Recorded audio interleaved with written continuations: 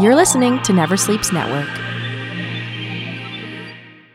Hey, fan people, it's your host, Aaron Broverman, reminding you that this episode of Speech Bubble on Never Sleeps Network at neversleepsnetwork.com is sponsored by Harry Tarantula. And the thing I love about comics are the crossovers. You know, those intercompany crossovers. DC versus Marvel, Batman versus Spider-Man, Spawn versus Daredevil. I mean, really the sky's the limit. But I miss them. They don't happen so much anymore. But on the retail side, Harry Tarantula has a crossover on its own. You can go there for your comics fix and your cryptocurrency because they now sell Bitcoin. So you can get Batman and Bitcoin. It's pretty great, especially when people like City Councillor Norm Kelly are talking about maybe paying your taxes in Toronto, your parking tickets, those sorts of things with Bitcoin. Now, if you don't know what Bitcoin is, it's a decentralized currency. Leon can tell you all about it. As he says, the least interesting thing about Bitcoin is the price. So go over there, get your comics, get your cryptocurrency, get your Batman, get your Bitcoin, and tell Leon that Aaron sent you.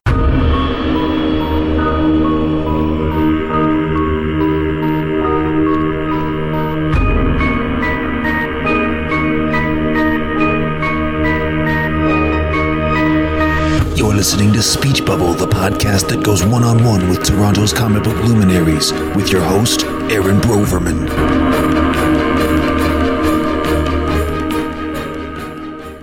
Hey, fan people! Welcome to another episode of Speech Bubble. I am your host, Aaron Broverman. You found us on Never Sleeps Network at neversleepsnetwork.com. Follow us on social media at SpeechBubblePod and subscribe wherever you get your podcast needs met on iTunes, Stitcher, Google Play, and now Spotify.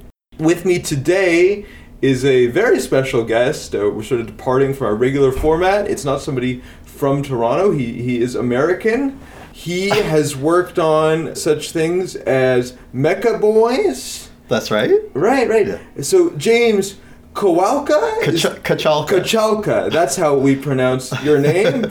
Perfect. You're here for TCAF, Toronto Comic Arts Festival, right? Yes, that's right. That's awesome. It's my first time in Toronto. Ever? Yes. Wow, that's great. But you've obviously heard of TCAF before, right? Yeah. Right. And I came to Ontario once as a teenager for it's like Odyssey of the Mind, or maybe it was called Olympics of the Mind back then. It's like a competition of teenagers' mental battles. Right. And you're also here, in addition to Mecha Boys, you're also here promoting Johnny Boo and the Ice Cream Computer. Is that That's correct? right. Johnny Boo and the Ice Cream Computer debuts at TCAF. That's awesome. Tomorrow. And that's a comic for kids, right? Yeah. And Mecha Boys is not for kids. Mecha Boys is not for kids. I should have mentioned that off the top. It's sort of a Superbad meets Iron Man sort of thing. It's a little disguised, but it's basically about like school violence, of like what is happening in the mind of teenage boys that go on violent rampages. Right. So like inspired by like the school shootings. Yeah. Mm-hmm. And it's also inspired by my own life as a teenage boy. Yeah, because one of the characters' names is James, right? Yeah, that's right. He's into comics and stuff. Right. So let's get into that. Like, how did you grow up? What was your life as a teenage boy like, since it's so relevant to the work? Oh, God. It was exhilarating and torturous. I don't know if I want to get into all the specifics. It was, it's rough. It's really rough. Right. And back then, superheroes weren't as hip as they are now, right? So if you're a comic collecting geek, it's kind of tough. No, but I wasn't, actually, honestly, I wasn't that into superhero comics as a teenager. Oh, okay. I don't think I honestly probably didn't really get into superhero comics until like my 40s. And then it's still only a select few. I mean, I've always liked the 60s DC and 60s Marvel comics. Beyond that, there's a few touchstones here and there that I like. I was really into Invincible, the Robert Kirkman book. Mm-hmm.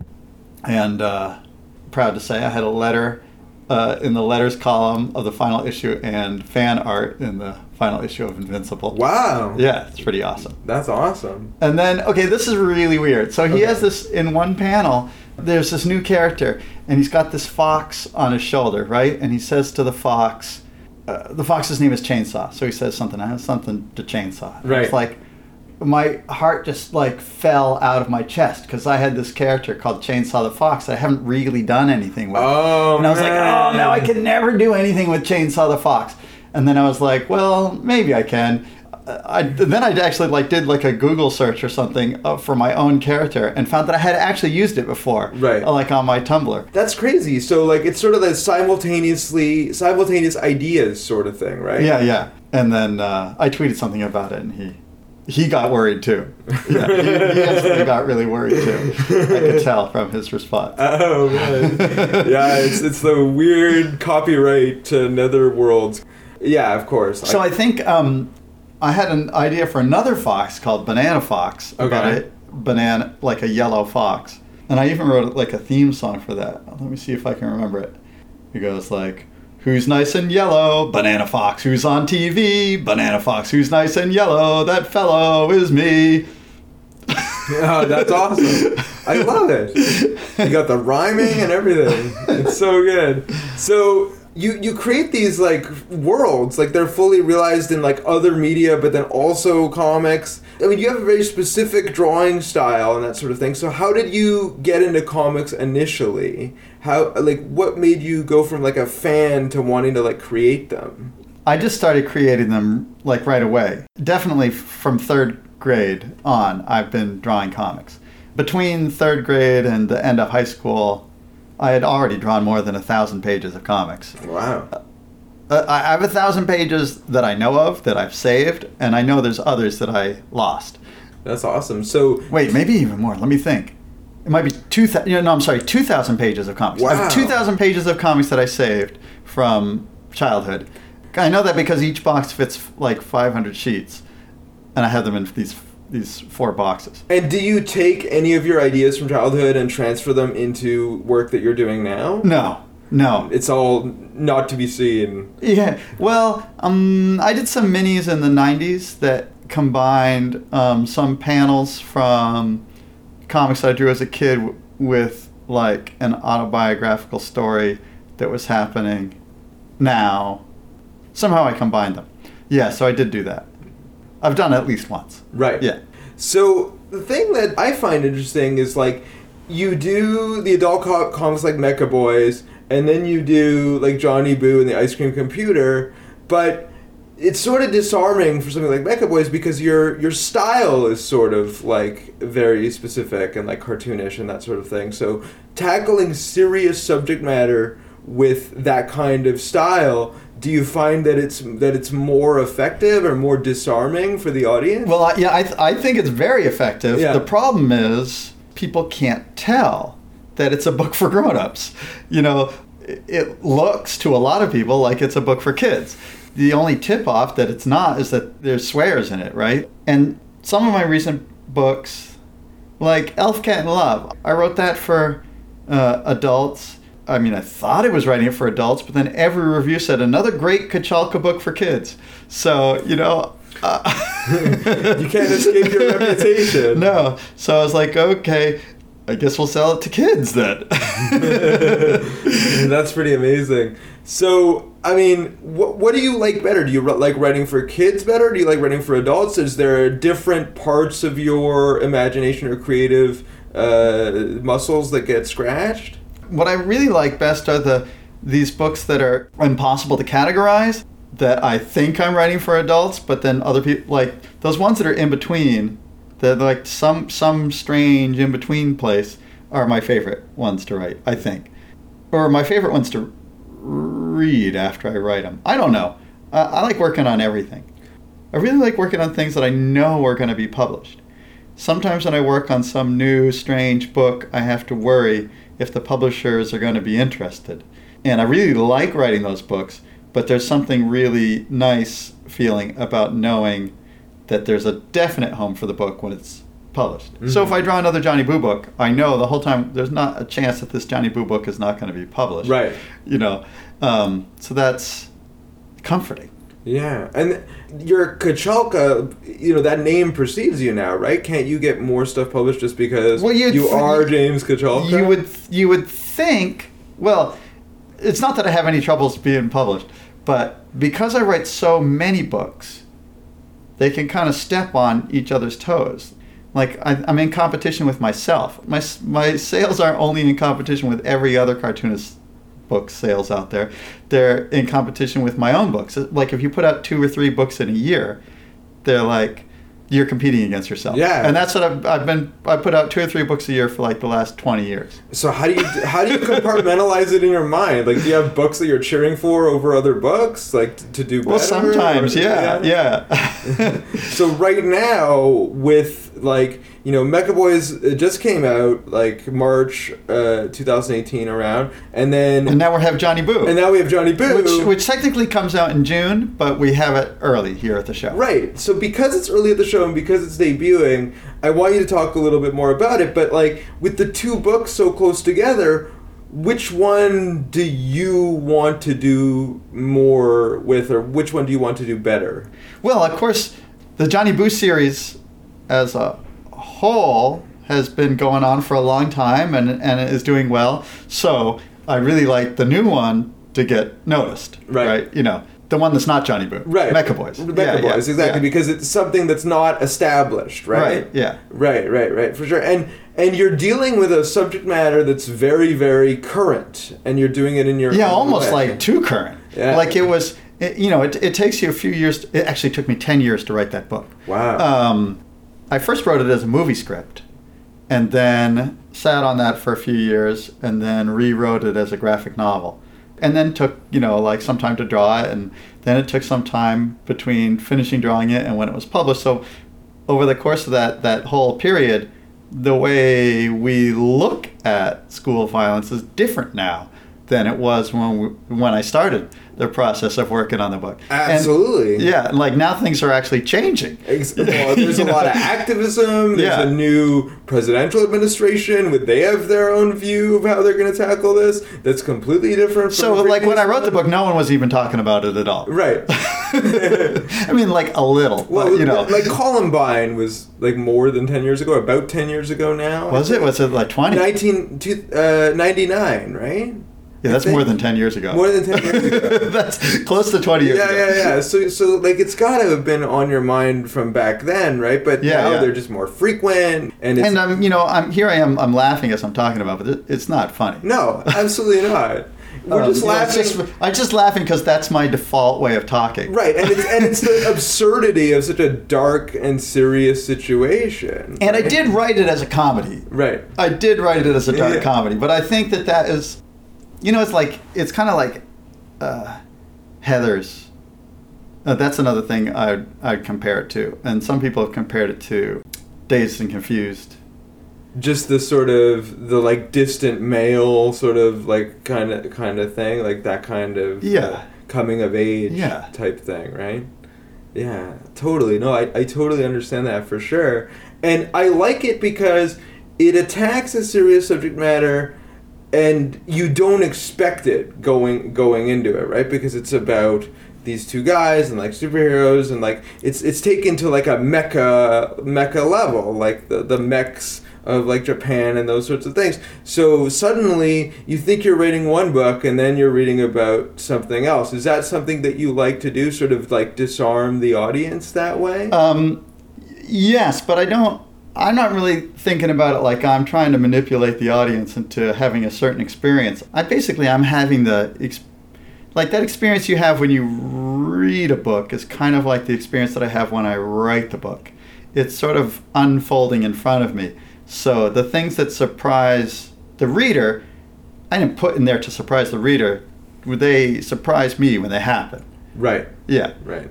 So it's sort of like there's parts of this process that are totally beyond your control, and they're not. I think that's the problem. Like when you go to conventions like this, fans, especially during like Q&A and whatever, they assume that everything is a grand master plan and you've figured everything out. But really, there are some organic occurrences that happen, right? Yeah, well, like, so then the flip side is, like, the negative way to look at the way I write books is people say, oh, you just make it up as you go along. But that's what every book is made up as the author goes along. Right. I mean, even if you have a plan first, you made up the plan as you went along. Right, exactly. Exactly. It's not, even if it's formed in your head before you write it down, in your head you make it up as you go along. Yeah. Like, it can't just suddenly beginning, middle, and end of the book and everything that happens forms one strike of lightning in your brain at the exact same moment. Yeah. It's a process of discovery. You did say about Mecha Boys that, like, there are parts of your own teenage experience in there. Were there people that you knew in high school that sort of exhibited the qualities of some of the I did. illness? Yeah. I mean, I would have. I fantasized often about like killing half the town. Right. I just think it's way more common. It's not just the completely. Not that I wasn't broken, but it's not just the completely broken kids. Right. It's like something that everybody's thinking about. Right, exactly. It's just certain people get pushed over the edge into actually doing it. Right? Yeah. Wow. I like the relatability of it because it makes it egalitarian and it makes everybody's problem, not just these people or, we group people into boxes too often, and I think there needs to be some equality when you're dealing with these sorts of things, right? Yeah. It may be a messed up kid, but the problem really isn't the messed up kid. The problem is the whole messed up society. It's pretty weird to talk about. I don't know how much I even want to really talk about. Okay. But we can talk around it. We don't have to talk about it directly. It's kind of a strange thing because I want to promote this book, right? But I don't like talking about it. Yeah. Have you run into any kind of like controversy, like when you do talks and that sort of thing? Have people come up to you and been like, you shouldn't talk about this sort of thing? Like, well, I haven't I don't think I've ever admitted to anyone before that I fantasize about killing half the town, except to my friends back then. We'd kind of talk about it in sort of like a joking way of like, what if we all had bazookas? What could we do to this town if we had bazookas? Yeah, because you grew up in these sleepy dead-end towns. There doesn't seem to be anywhere to go. Like, for me, when that... What if we became terrorists when we grew up? Exactly, and like one decision could turn, a seemingly mild-mannered person into something completely evil, or have those sorts of thoughts. What some of the kids would do, they wouldn't necessarily do that, but they might do something like just open up somebody's car and steal the car stereo out of it. Right. Just to see, like, what that felt like. Yeah, and would they get caught? Right. No, they wouldn't get caught. Yeah. And, or steal a car. Mm-hmm. Just drive around for a while, smash the car, get out. What happens? Because you're bored. Because I know so many kids that did stuff like this. Mm-hmm. And it's all part of that restless teen energy. And it has to do with, there's a couple things going on. I think one, they say that your mind is like rewired more during that period than it is at any time since you're like 2. Like there are all these there are neural connections falling apart and new ones being built. And like critical thought is very difficult. Right, the frontal cortex, which controls critical thought, is like the last part to be developed in the brain. I think.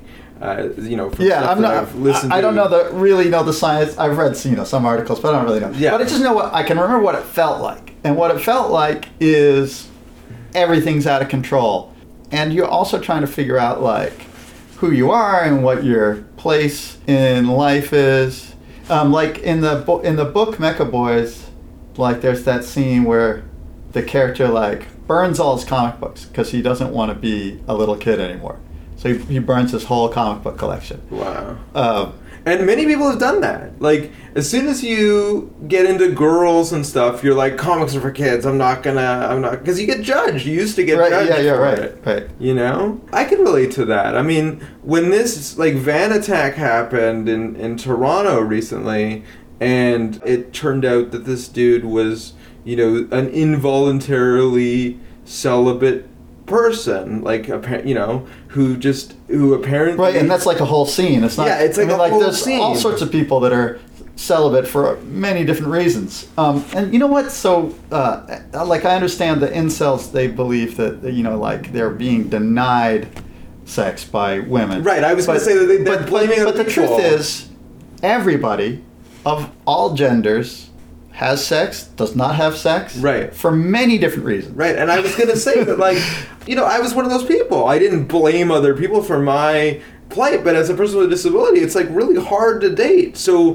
when I saw this incel thing, you know, like you, in the way that you sort of related to the school shooters in a very minor way, I kind of had the same thoughts about this guy. Like, I really empathize with at least the frustration that he was feeling. Right. I just went inward and changed things about myself, whereas he went outward and decided to blame the rest of society. Yeah. Right?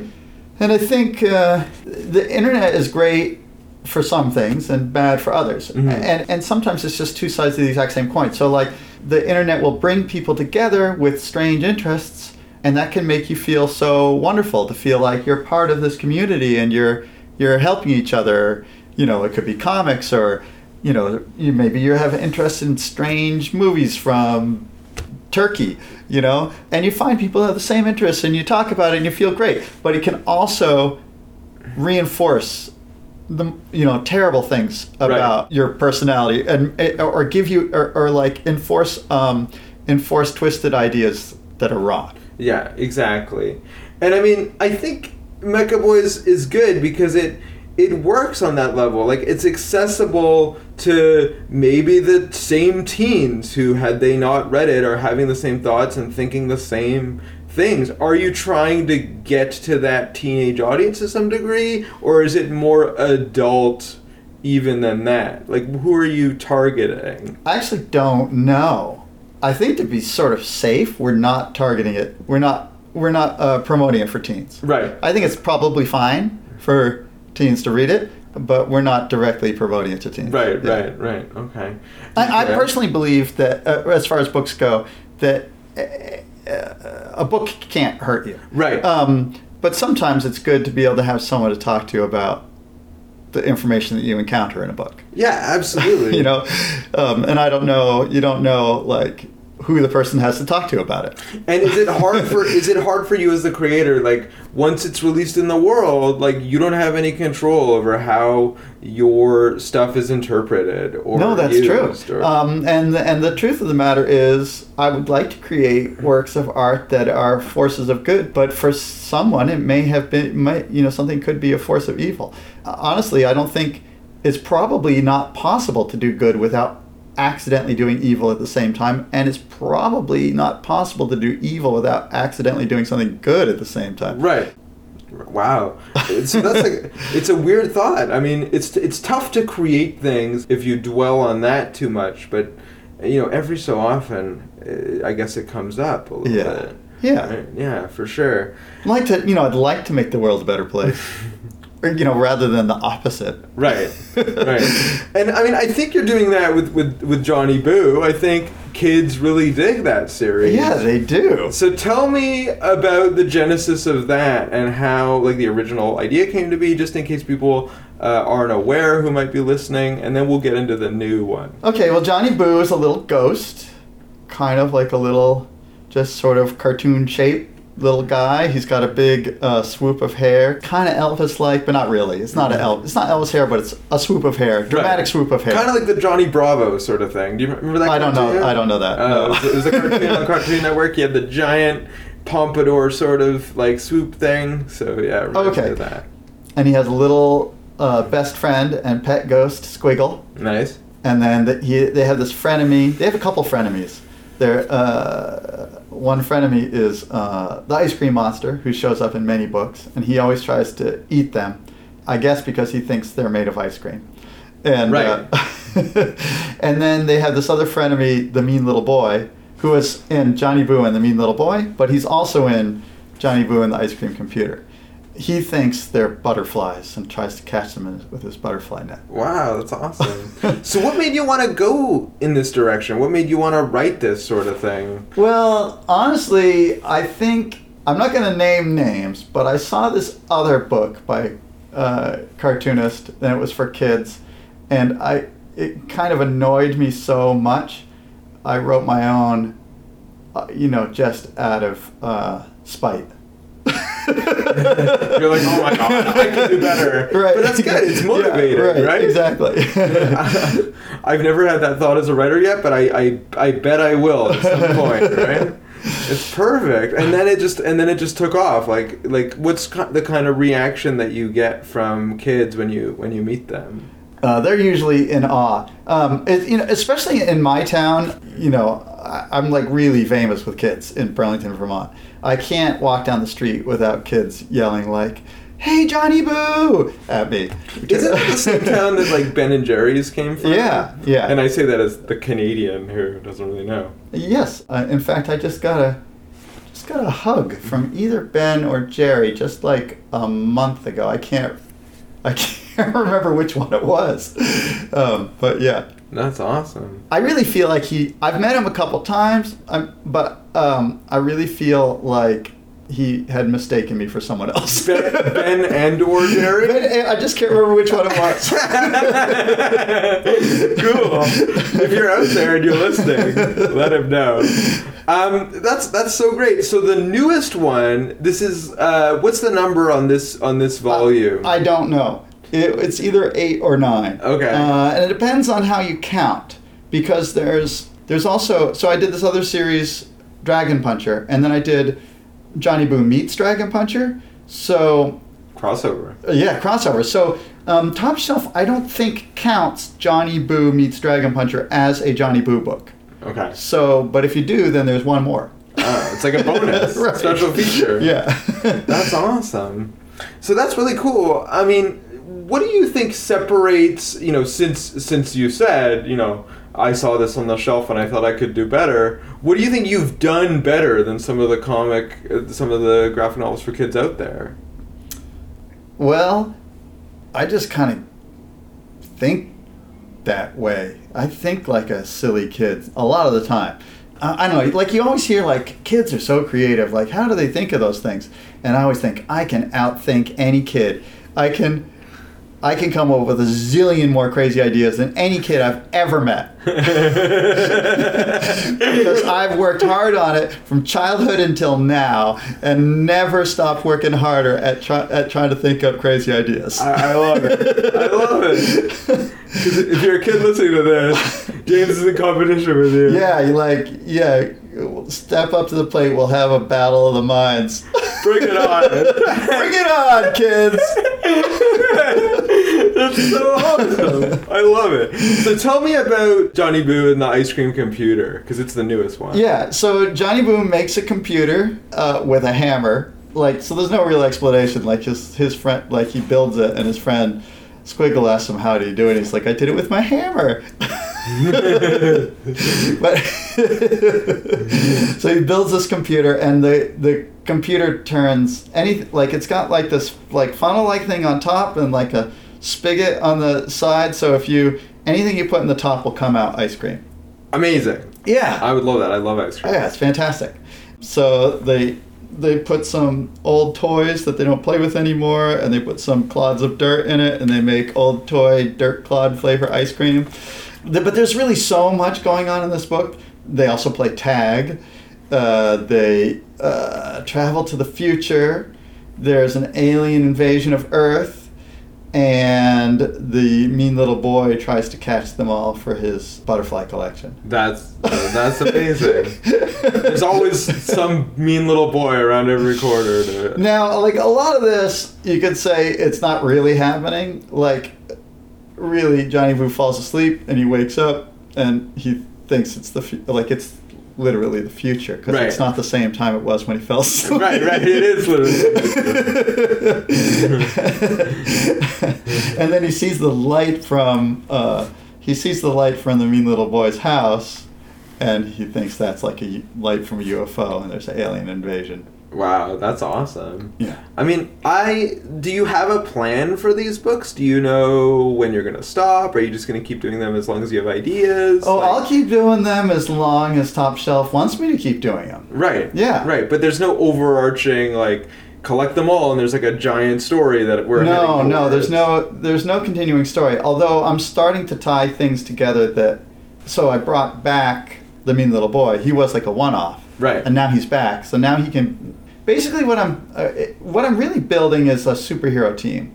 And most people don't think of Johnny Boo as a superhero comic, but it really is. Okay. And they talk about their power. Like, I kind of find it hard to believe that no one's noticed it's a superhero book, because they talk about their powers all the time. Right. Johnny Boo has Boo power, which is he yells Boo really loud. Yeah. Squiggle has Squiggle power, which is like just flying around really fast in like a random pattern.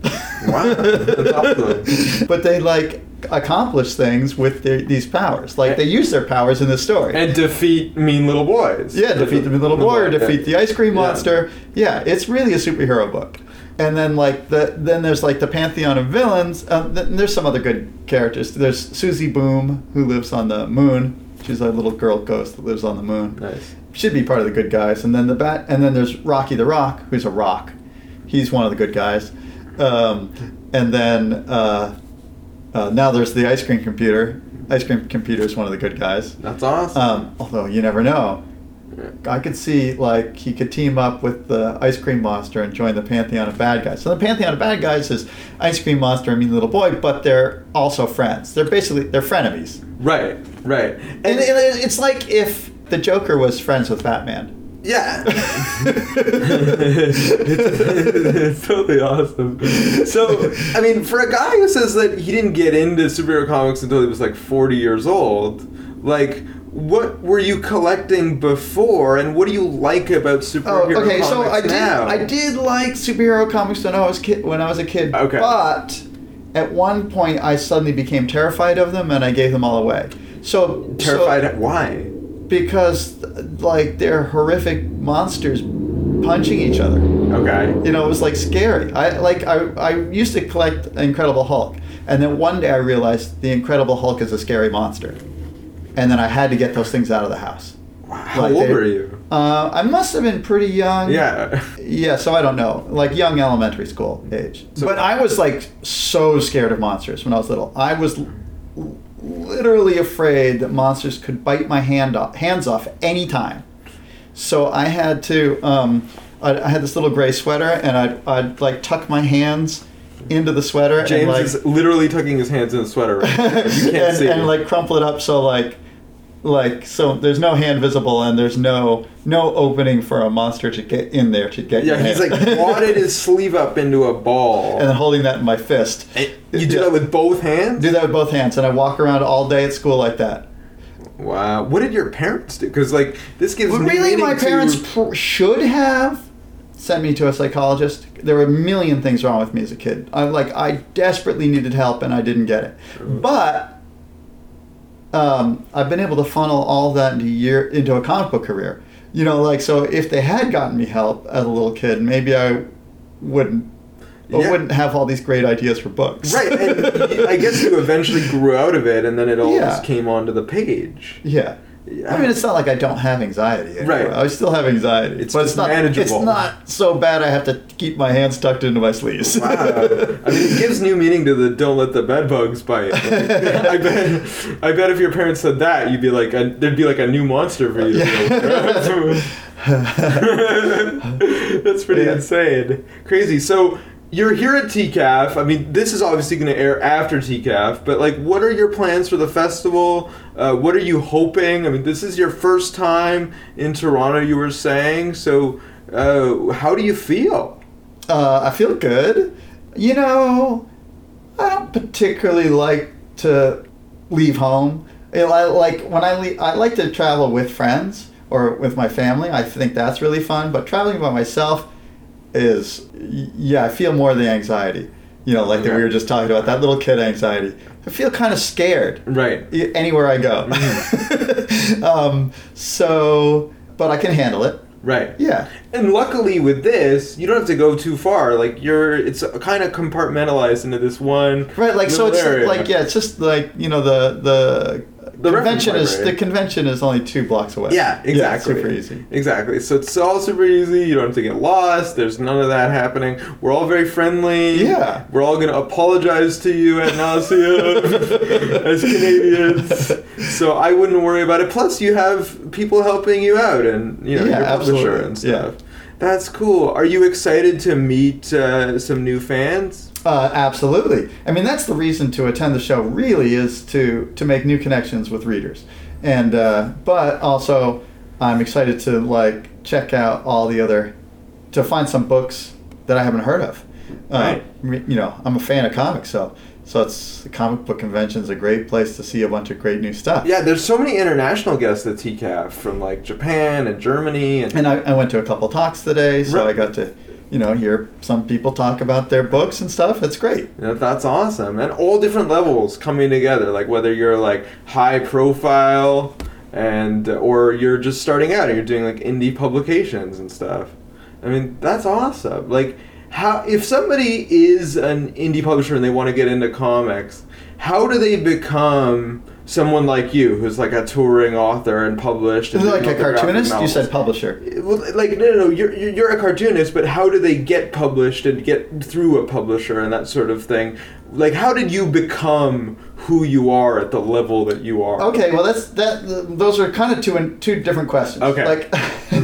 Because how it happened for me is not necessarily reproducible. Right. Everybody says that. Everybody has their own path, right? Because basically the first several of my early publishers, like Highwater Books and Alternative Comics and Top Shelf, weren't publishers when I first started trying to get published. Right. But they were fans of comics, and they were fans of the mini comics that I was making.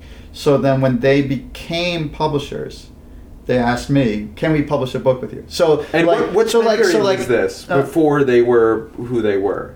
This would have been early and mid '90s. Okay. Yeah. Okay. I would send out submissions and they would get rejected. Basically, I feel like I willed a situation into being where, I created the comics. These guys read the comics and decided to become publishers and published me. Right. Was the only way I was ever going to get published. Because the rest of the world was I don't get these comics. Yeah, yeah. You were lucky that the fans that liked the comics actually became the publishers who published the comics. Yeah. So I created the gatekeepers that opened the gate for me. Wow. And were you guys all friends before? No. They were through the mail. Right. Yeah. Right. Wow. That's awesome. Chris Staros, who runs Top Shelf, right. I did used to send him my comics because he did this little magazine called the Staros Report where he would talk about the best graphic novels and mini comics and things like that, and so I'd send him and he would write about them. Yeah, that's awesome. And then Tom Devlin, who ran Highwater Books, he was a manager or something of the Million Year Picnic, which is a comic book store in Cambridge, Massachusetts. Right. And he was in charge of their mini comic selection, and one of my mini comics had been reviewed in the Comics Journal, or maybe a suite of my mini comics had been reviewed in the Comics Journal, and so he contacted me to get some of the mini comics for the store. So that's how I got to know him. That's amazing. And if you're gonna start a publishing company, the best way to get exposure to your future clients that you're going to publish is to be a journalist, to review them, to get the books and that sort of thing. So perfect. Like you said, you created the gatekeepers. Yeah. Kind of. So there's other ways to do that. I mean, Right. it probably wouldn't play out for you the exact same way that it played out for me, but any personal connection that you make with anyone could be important. Right, and there's always self-publishing, right? Yeah, absolutely. So, and I think... And these days, you can just put stuff online and hope that magic happens. Right. Or, and I think... basically, anytime you're putting something out there, you're kind of hoping that magic happens. Yeah, absolutely, because there has to be some little bit of luck involved. Of course, hard work and, of course, tenacity and all that sort of stuff, but...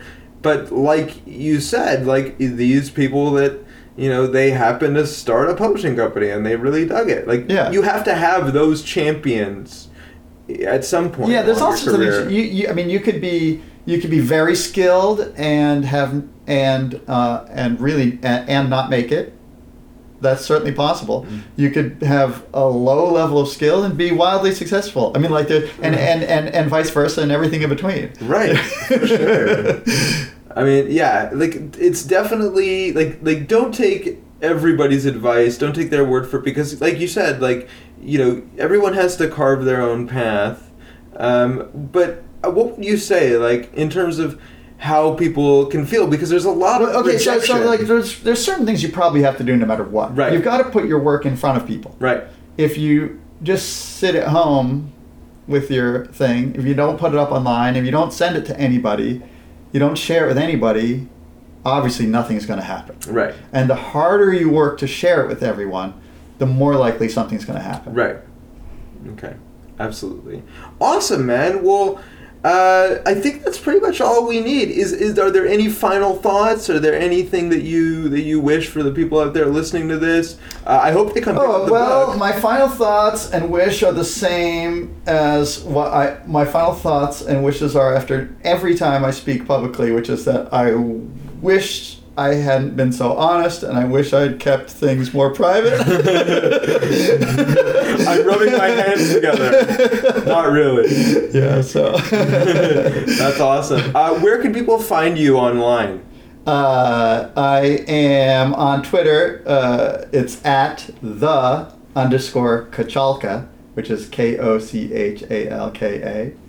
And I can't remember what my Tumblr is or my Bandcamp page is, but we'll post it in the description. Okay, great. When people are coming to the site to listen to the podcast, so don't worry about that. They'll be able to find it in the description for the episode. I want to thank. Yeah, so I should just say, sure, to just sum it up, you can find me on Twitter and Bandcamp. Awesome. And what's your website? I don't really have one. Okay, you're just on social media and that sort of stuff. Okay, cool. So yeah, just look for the social media links. We'll have them in the description. And I want to thank you for doing this. I hope it was worthwhile. And we'll see you next time on Speech Bubble. Speech Bubble.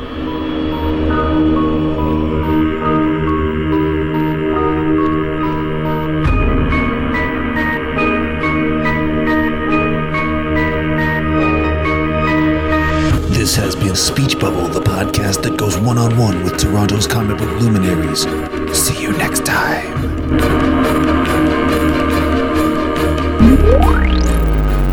Never Sleeps Network.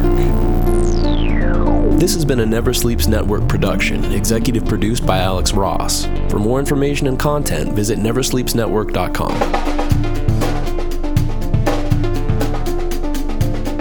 Speech Bubble on Never Sleeps Network at neversleepsnetwork.com is executive produced by Alex Ross. Audio editing by Joseph Yanni. Social media assistance by Jamie Warner and the Social Smiths. Announcements by Craig Mayhem and Sean Ward. Logo design and graphical assistance by Brittany Tice.